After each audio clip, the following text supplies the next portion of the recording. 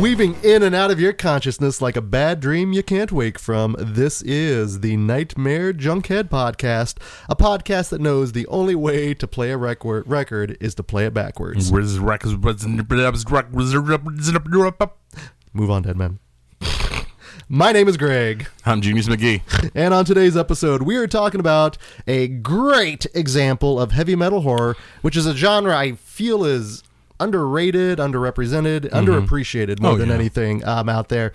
But before we go any further, let me remind you we are, as we always note here, part of the wonderful Boom Howdy Podcast Network. Boom Howdy. A podcast that includes such wonderful shows as Control-Alt-Delete, Toondiculous, and the newest edition, Forever Bogus. Check them out. It's good stuff. I believe Genius is going to be on an episode here coming up. Talking about The Simpsons. There you go. There's reason enough right there to go on, because not only does my man Genius know horror, but he knows his Simpsons, which is always good. But you can always check us out at boomhowdy.com. And if you are like me and you like to listen to us on the go, simply search for Boom Howdy through your iTunes or Stitcher app. And then when we download the latest episode, it will upload directly into your favorite listening device. And right through into your ears. We give good oral, as they say. Yes, we do. All right. So heavy metal horror, Genius. This is one of those like two great tastes that go great together. Right, and they go perfect together. It's like peanut butter and jelly. It very much so. It's the devil's music.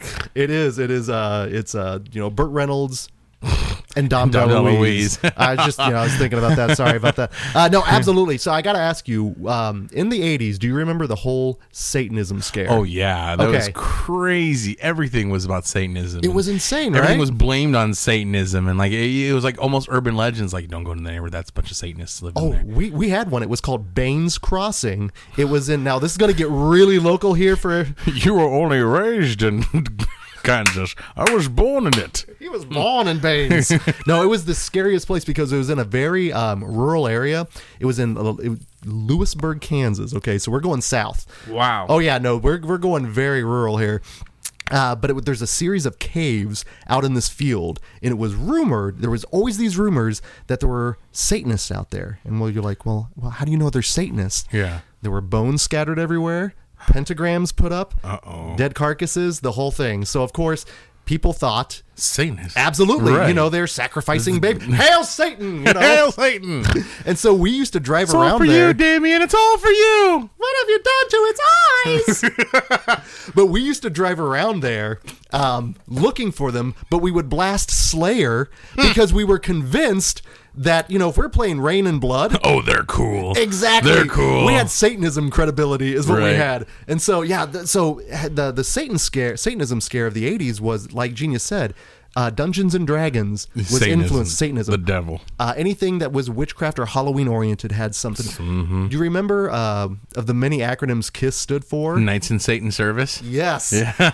Already. WASP had another one. Do you remember what WASP stood for? We are Satan's people. Really? Yeah, so they were able to make all these great satanic acronyms out of something that didn't exist. There's just some dude in the South like, well, I need to start off some trouble so I can tell my congregation.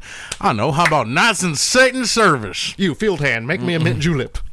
I know, now does that Bell Biv DeVoe, does that sound like Bell Bottoms devoid of... I don't listen to hip-hop.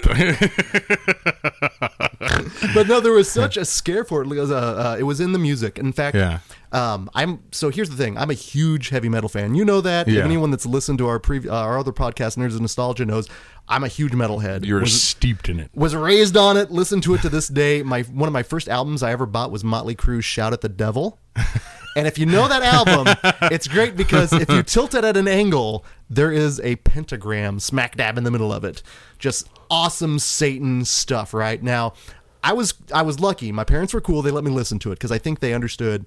It's an act. Exactly. Yeah, exactly. It's a way to stir up, as you said, commotion that doesn't exist.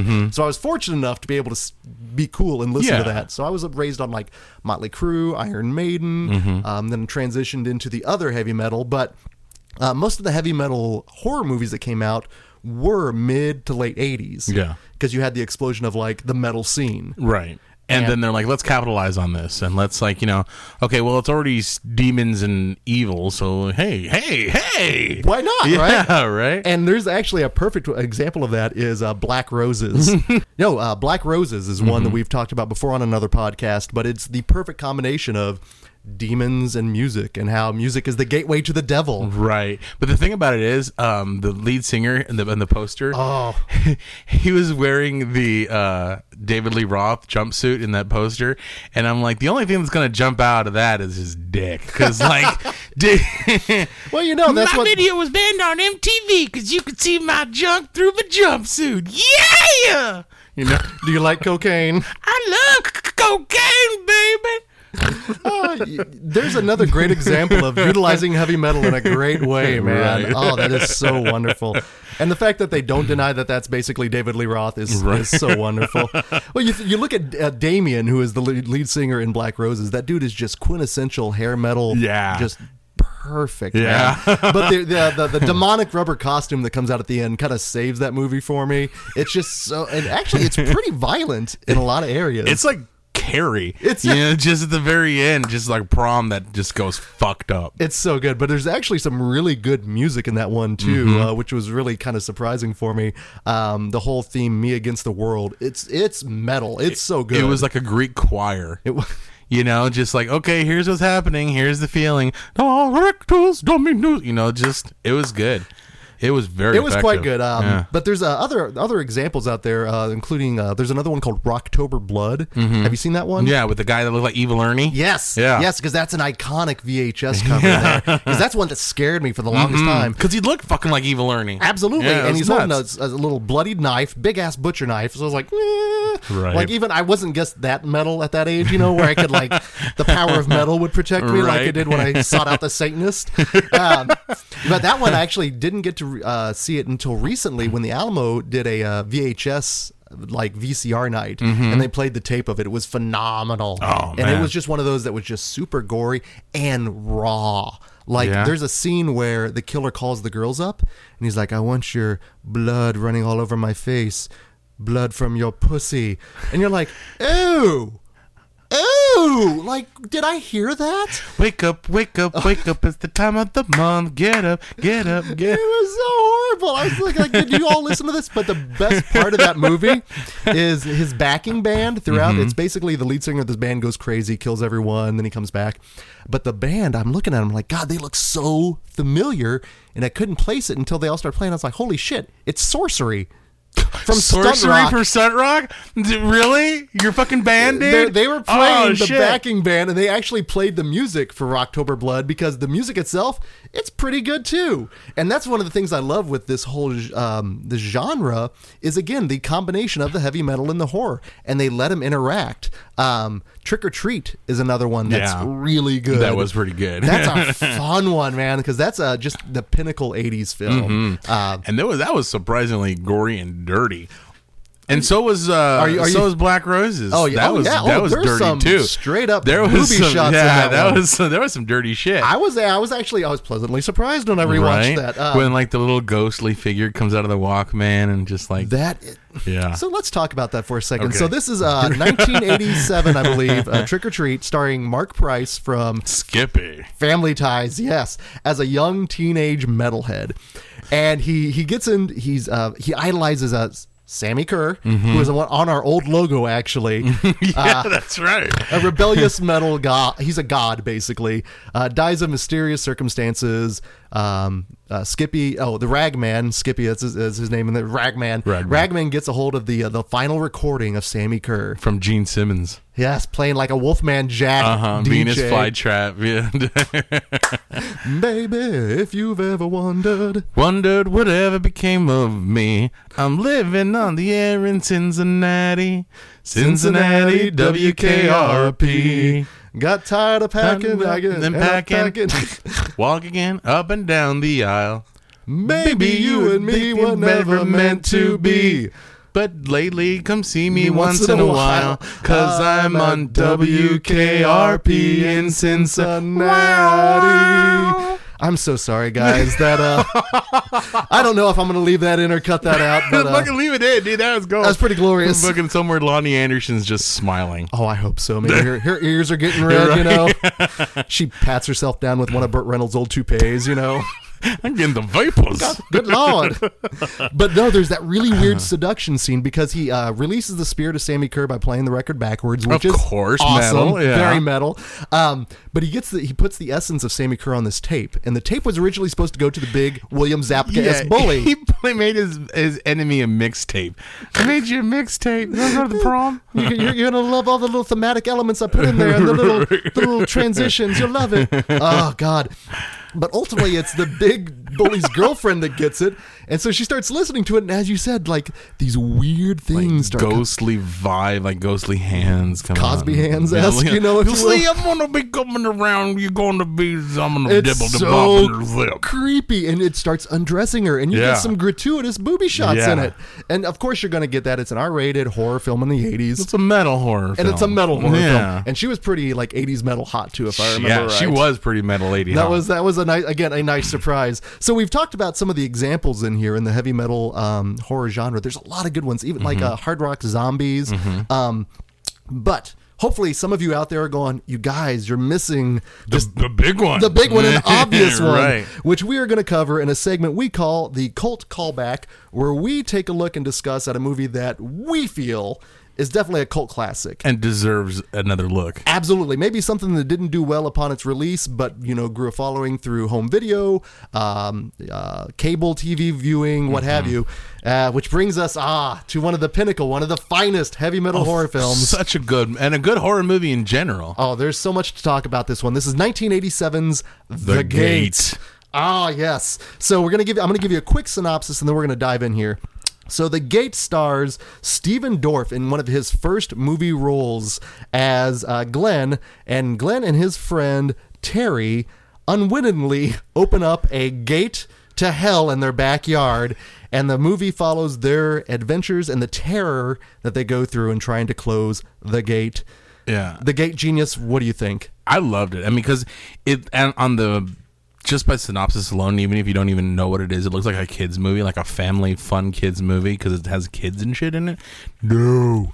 Kids are the central protagonists. They are the audience surrogate, which is why I think this movie works so well. As you mentioned, it's kind of a kids film. It is. If you're a child of the Manson family, it's a kids film. I'm sorry. I saw this movie when I was probably all of like 9 or 10, and it made such an influence on me because I identified with Glenn. He's rocking the 80s. He is rocking it, bowl cut that you had when you were that age. Just that horrible mom bowl cut. And I was like, I am him. I am Glenn. I identified jumping around in your room listening to heavy metal with posters on the wall. Terry's his jam out session is so wonderful because I still do that actually to this day. It's true. I've seen it. It's horrible. Like Iron Maiden will come on and I will air bass my heart out, man. It's horrible. And so that's one of those things I identified with it. But it's all about the terrors almost of suburbia because the entire film for the most part takes place in the house and in the backyard. Yeah. So that to me is the terror of the stuff getting you in your home. When you get nowhere is safe. Oh God, that's horrible because when you get home is the base. You can't be touched. You're safe.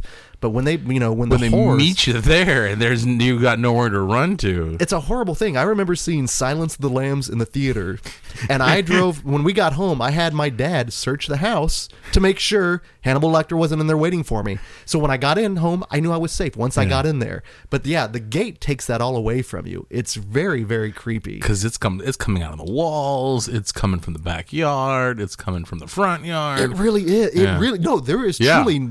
There's nowhere safe. Dude. It's just a bubble of terror. So it starts out actually where they're just digging up stuff in the backyard, and a little sphere breaks open, and they grab it. They're looking at it. It's kind of straight out of like like a creep show. Exactly. Almost like a meteorite, or it looked like geode. Oh yeah, yeah. Oh, nice. They just find a little geode. Yeah, very nice. Yeah. We bring a level of intellect, to this podcast. I'd like to think. So they look at it. They're looking at it, and then eventually they realize that they've technically opened a gate. Well, they haven't officially They don't opened realize it. Yes. it. Your friend Glenn does. Yes, because of his interest in... No, it was Terry, because Terry. he has the interest in heavy metal, and he's listening after he's rocking out in his room.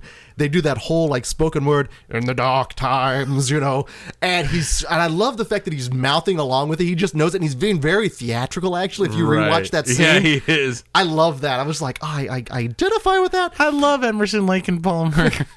Alan Parsons Project. It's very heavy. The Moody Blues. Moody Blues sing songs of the Satan. I was going to say all your parents' 70s collection all in one place. Gentle demons upon the feast, they shall rise and take over the world. The destruction of the innocent will be la la la la. Nights in white satin. Yo, is that Freedom Rock, man? Going south. Steinlight presents the best of heavy metal horror. I'll tell you what, I would still buy the AM Gold like collection. There were some money songs on there, man. Made love in my Chevy van, and that's all right with me. Dude, Sister Golden Hair. I mean, there are some jams on there. Sister Christian, know the time has come. Pop. Oh, I was trying to do the firecrackers in the background there. Oh, goddamn. Is there... Now, actually, that would deserve to be talked about as a very scary scene in Boogie Nights when Alfred Molina is escalating with the firecrackers in the background. That's almost scarier than any movie I've seen. That's like real... That's like hitting genuine close to home, you know? I mean... I mean, how often have you been in the living room of a noted drug dealer, with his little... 3 times. 3 times. No. That I can count this week. Right. But what do I remember, But going back to Terry, he is singing his heart out, but he gets this great look of realization when he's like, oh, shit. Yeah. They speak the truth on this metal album, and then that's when they make the discovery, and that's when the ill shit starts going down. And the crazy thing is, like, the Necronomicon is in the album. It's called The Dark Book, is what it's called, and it's actually it's was done by the band Sacrifice. They were a Canadian band, an actual metal band. God bless Canada. Oh, dude, Canada. We have a lot to be thankful for with Canada. But yeah, no, then the stuff starts going down in terms of the demons coming out. And I would like to actually talk a little bit about the special effects in this film. So good. Right? And they hold up so well. We saw this recently at the Alamo not too long ago. On the big screen. And those effects were so all practical. And crisp. Very much so. Yeah. It was a good old... I was so impressed with it. And it's been a while since I had seen it. And I was like, oh, will those... Because that's one of the things that sold me on the movie initially. Mm-hmm. I don't know. That's like the first memory I have were all the little minion demons. Yeah, a little creepy, like weird goat face. Yeah, because they don't necessarily can't close their lips all the way. Yeah, they look like that Mystery Science Theater Pod People episode. They do, Trumpy, actually. you are magical. And like... and they run around like little T-Rexes. Right. And the way they run is so disjointed. That's genuinely creepy seeing them. Yeah. And they're all real. Mm-hmm. Yeah, they are. Those are all people in the costumes, and that's the thing is they shot a lot of really weird forced perspective for this movie. Yeah, which was really neat. It is. It's giant legs and like huge dressers. Mm-hmm. It's movie magic. Mm-hmm. Like that's the stuff that made me happy as a kid, and it makes me happy watching it now, thinking of the ingenuity that goes along with all that, dude. Yeah, just to think, okay, how are we going to do this? Yes, and they did it. Yes, they did not have CGI as a. Mm-hmm. That's one thing I'm afraid people are just going to go, these guys hate CGI. No. CGI if it's used great, well, see Fury Road for an example of CGI done well with practical. Right. But all this stuff that you see, those demons, are all people in suits. Mm-hmm. And then when you get those great shots where, for example, there's the great shot of the carpenter that was died in the house. And yeah. There's that great shot when he falls forward. And just turns into like a dozen of them. Yeah. Oh my God! So creepy, so effective. That's one of the things that are like freak me the fuck out about that. Oh movie. My God! It is so unsettling. Yeah. And the thing is, what's I think brilliant about this film is if you would actually, I remember seeing it a lot on like USA and like Showtime and stuff like that. They don't really have to cut anything out on this film because it's violent and gory, but it's not overly gory. No, not at all. And it's not like, and it's all like implied violence. Yeah, it's more creepy images than anything, which they really can't cut. So if you saw this on USA, you really got the whole thing. Yeah, a couple of good melting faces shots too. Yeah. Oh yeah, they kept that in. Yeah. That's you've been mad. Yeah. Oh, that is so. Yeah. Yeah. So I think that's a benefit, just a credit to the filmmakers on this, that you can have the movie uncut on TV and it doesn't lose any of the No, effectiveness. yeah, it's still pretty good. I think they may have cut out a couple of the F-bombs. Because there's some liberal use of a certain F word that I'm not going to say. Oh, That's fuck. Oh, That- no, yeah, no, yeah, the other yeah, one. that's it. The other one. Yeah, where he was like, yeah. yeah. There's the very casual 80s homophobic stuff that goes on in there. You're like, wow, they just threw that out there like it ain't no thing. Rhymes with maggot. Yes, yeah. Yeah. Bundle of sticks. It's not Yeah, good. right. It was very much because again, a lot of people were probably seeing this film for the first time, and you could see the look. It shocked me again. I was like, oh shit, I forgot about that. Like they're just throwing it casually around. Right. It made me laugh because it's just how casual they threw it around. I'm like, Yeah, and I'm like, Oh, the 80s. oh, It was such a more. It was just. I don't know. It wasn't a simple time. I'm It was surprised someone didn't like Gaylord, or saying. on 30 Rock. They use. Oh, forgive me for using this phrase, but I've never heard it before, and it made me laugh really badly. Faggotron. Oh, you haven't heard that? No. We used to call people that in elementary school.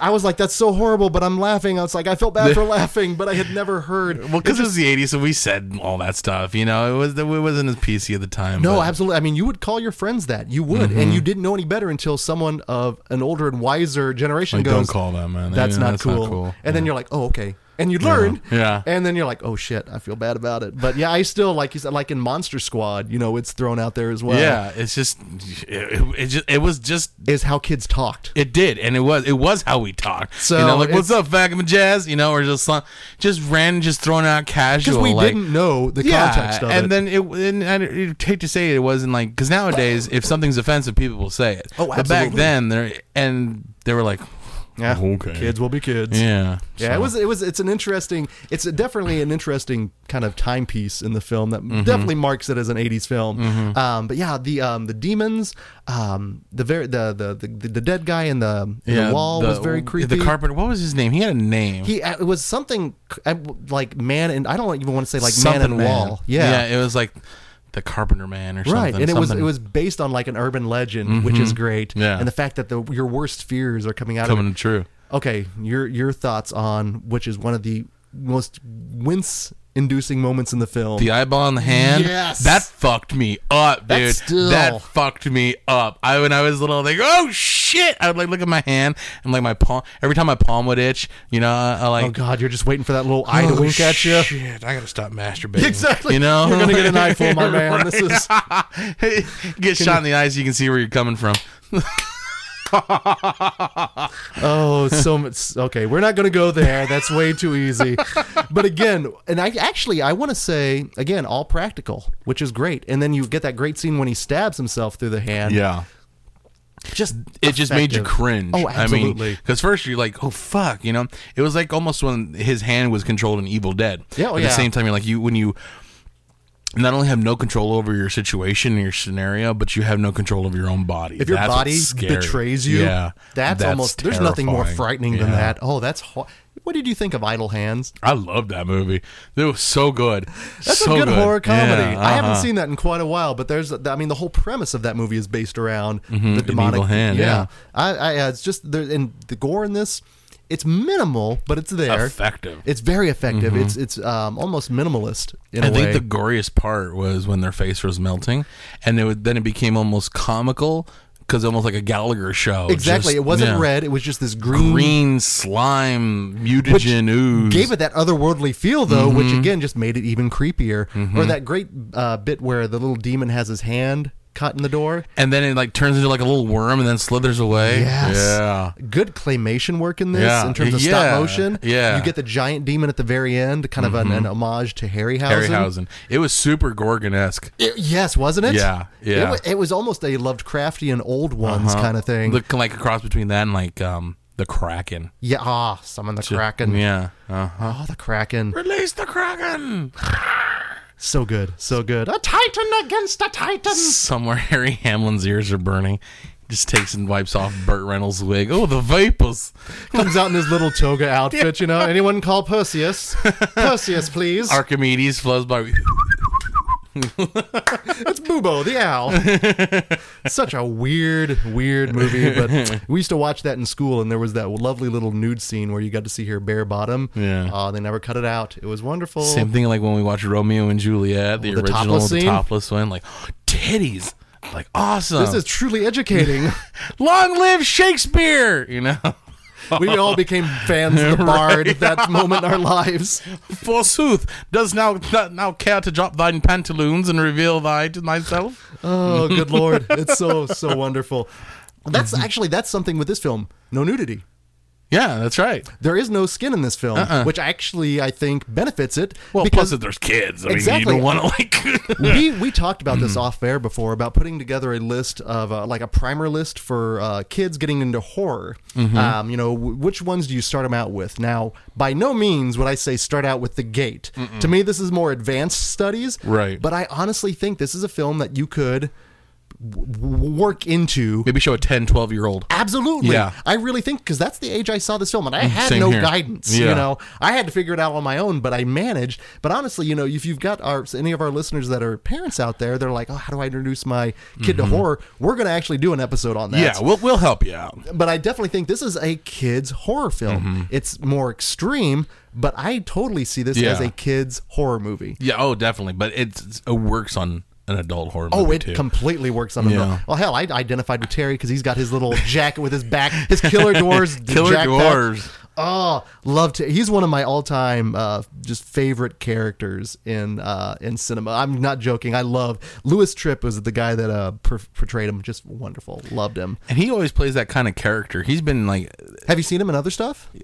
wasn't he that guy in? We're gonna have to confer to IMDb on this, but I've always found it interesting that this is Steven Dorff's one of his first films, and he nails it. Yeah. He's a good little kid actor in this film. He is. Because I don't think this movie would be half as good as if he wasn't really selling. Because you can see like the fear and his protection of his family and friends. He is very protective. And you could see like him like, oh, how come I don't get to go out with them, you know? Or like when he calls the gruesome twosome, those two twins. Those girls were bitches, dude. They were bitches. I wanted them to get got. Yeah, you know, I really wanted them to get got. In any other horror movie, They would've got it. They would have been cannon fodder. Yeah. But in this film, no one really truly dies. No. Everyone actually. The dog. No, but he comes back in the end. Oh, as well. that's right, he does. Yeah. So that's why, again, I think this is kind of this is why I'm not a parent, but a kid-friendly horror film. Yeah. An advanced studies one. But Because one, it's I think scary. It is scary. Yeah. And it still freaks me out to this day, and I think a lot of it is the credit of the special effects. The special effects were done. Hold on just a second here. The supervisor was Randy Cook was his name. He definitely deserves a shout out for this, because to me, the special effects don't carry this movie, but they're a huge reason why I remember it so well. And the fact that they, like we talked about earlier, it still holds up. You know, I mean, like I said, it wasn't a fantastic, like, jaw-dropping, genre-bending. Not at all. Not at all. Like special effects, but it's still fucking great. And I think some people may even contend that it's a heavy metal horror movie. You know, for me it is, because it's got the connection where they figure out what's going on through heavy metal. One of them is a heavy metal fan, and they actually are able to defeat the guys based on the heavy metal. Yeah, and so for me, and I know, so if anyone's out there going, it's not a heavy metal, that's perfect. You know, you can chat with us at Boom Howdy, through Twitter, Facebook. Let us know what you feel if it is truly a heavy metal horror film. I think it's one of the great ones. I think so too, because like you said, it's they used horror to get it, and they used horror to stop it. I mean, horror, heavy metal. It works. It does. It really does. Seek it out if you haven't seen it. 1987's The Gate. Now, there was a sequel to it. The Trespassers. I've never seen it. The Trespassers. That's what it's called. Is it really? Gate So it 2, even The has... Oh, my goodness. And I know Louis Tripp did return for that one, but Steven Dorff didn't. But I've never seen that one. So that one's definitely in my cultural blind spot. But I'll be honest, I've heard I shouldn't seek it out. I've heard like it's not Creepshow good. 3. Yeah, exactly.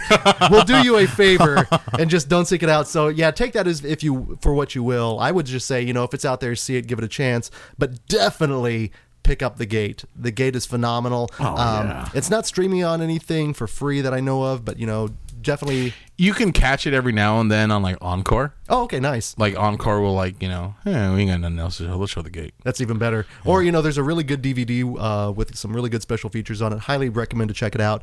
But yeah, that is the gate for our cult callback. We're going to take a quick break, and when we come back, we are going to do a Rotten Reynolds recommendation.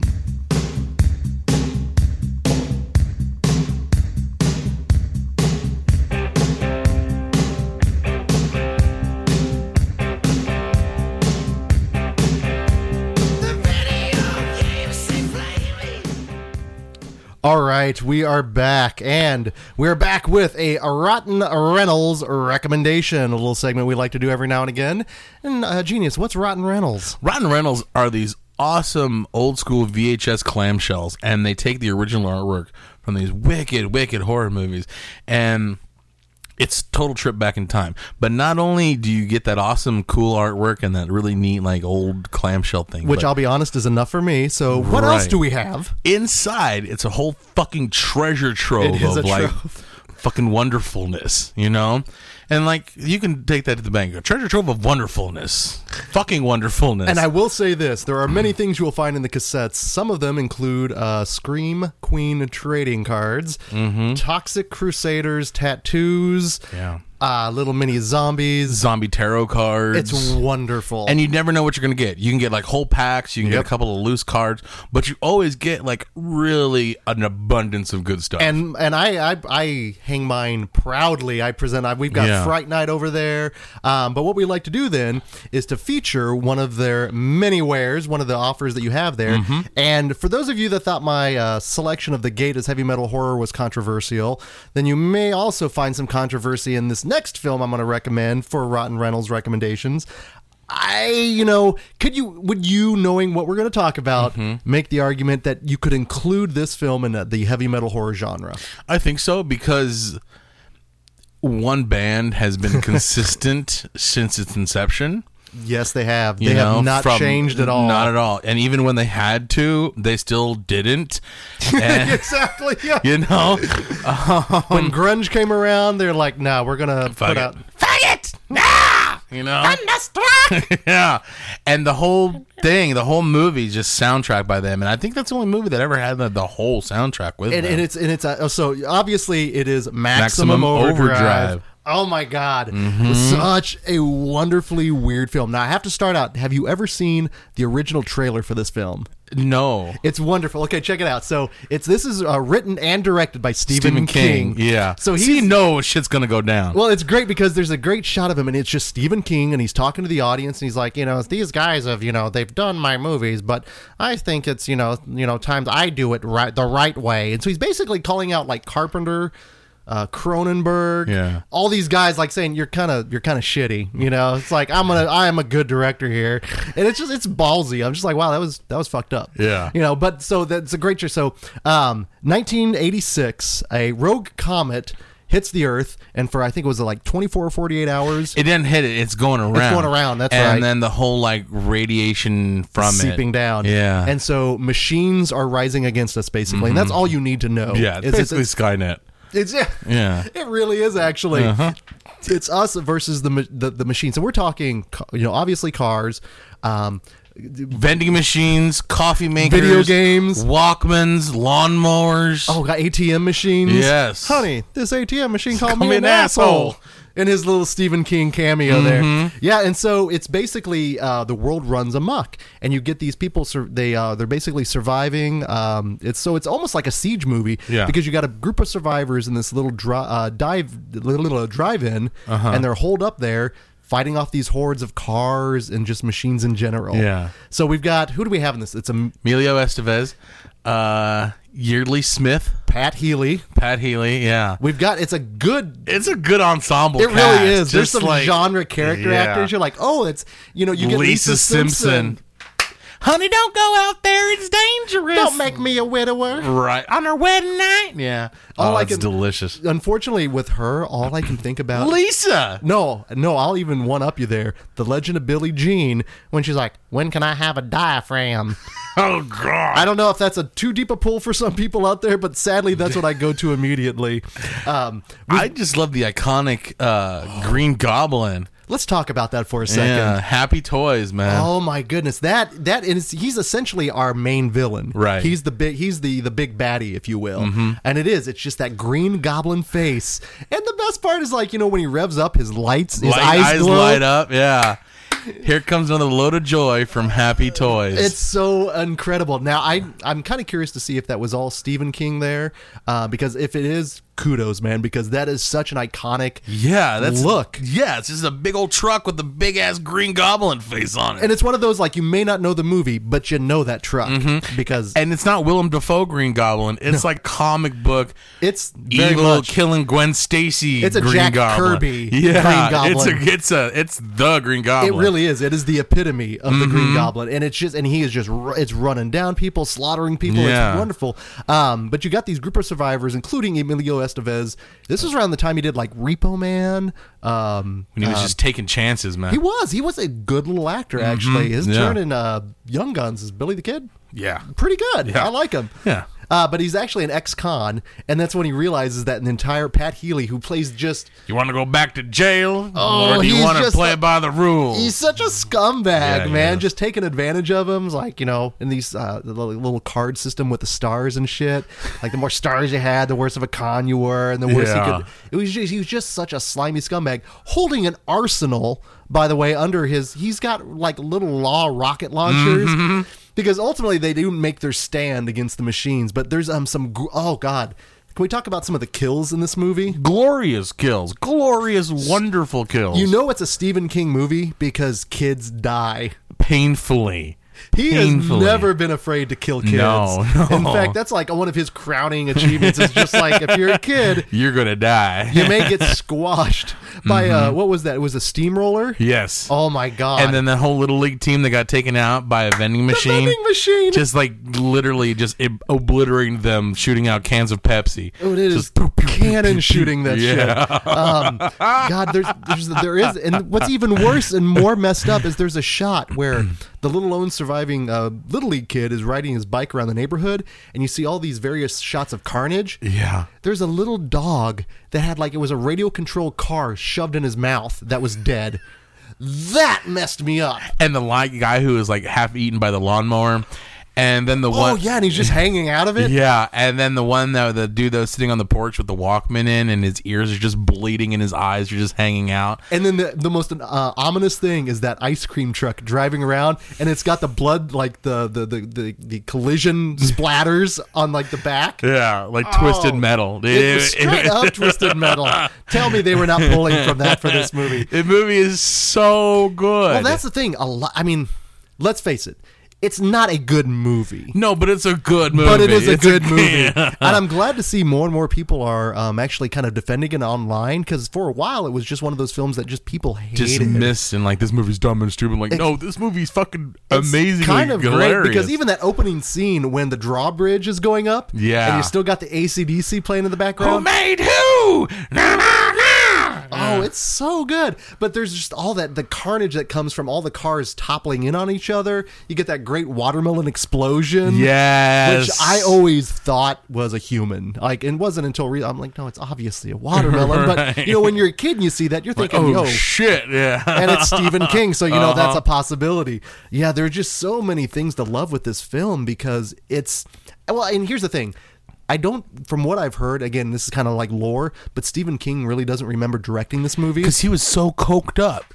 He was literally, like, just obliterated on coke. And this is Stephen King in his heyday. Yeah. And it's kind of interesting to think about a horror novelist being that embraced and that wide, just like your mom read Stephen King books, or at least knew of Stephen King. Sure. And I actually remember reading a lot of his books, and they were always a good Salem's Lot, one of the scariest books I've ever read. Yeah, one of the creepiest vampires. Oh god, that little kid at the window. Fuck. Yeah. That kid was fucked up, dude. That, if we're gonna also probably eventually do like an all-time top scary scenes. Yeah, that's on there. Is in my top 5 easily. Yeah, that is one of the most unsettling, just creepy, just tap tap tap. That was Tobe Hooper, wasn't it? Yeah, that did the Salem's Lot. I was reading which is the one that deals with the rats.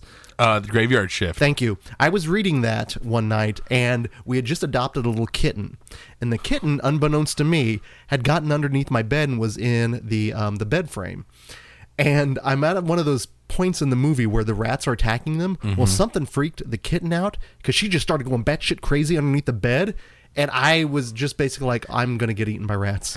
Like, I don't know if I screamed. It's like me in Mulberry Street, dude. It was exactly that, dude. It was horrible. So we talked about this on the podcast before, but if you haven't heard it, so basically I'm over here watching Mulberry Street because it's one of the movies that I recommended, like on we did a scene on Nasties, yeah. Right. And so I'm watching because I wanted to see, and it's all about these rats that like take over New York and turn people into were-rats. And it sounds silly, but it's a very effective movie. It's actually really good. It's really good. Check it out. But so anyway, so there's this scene where all these rats are everywhere, and like the cats upstairs are running around, and you just like hear like yeah. Right? And it sounds like it's coming from the walls right by me, and I flip the fuck out. I'm like, Jesus fucking Christ! Right?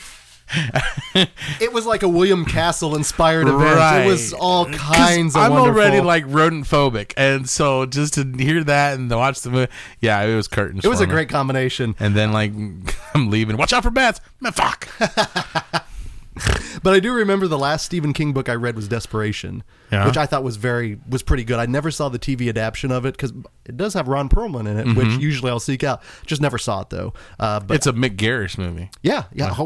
The Stephen King go-to guy for the television releases of his own film. Dude's made a career out of it though, and he's not bad. He's actually really good. Yeah. I mean, there's a reason that he's persisted for so long. Same thing with Frank Darabont. Oh, yes. You know, because really his first two movies were Stephen King prison movies.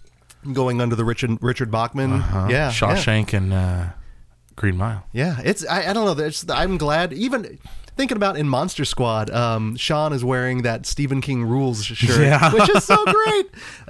He just permeated through everything in the mid 80s. It was unreal. Just with all of his books, the movies, his coke habit, I mean, just the man was pretty legendary. Right. And I think he does really earn that status of master of horror. Yeah, do you remember the first Hellraiser trailer?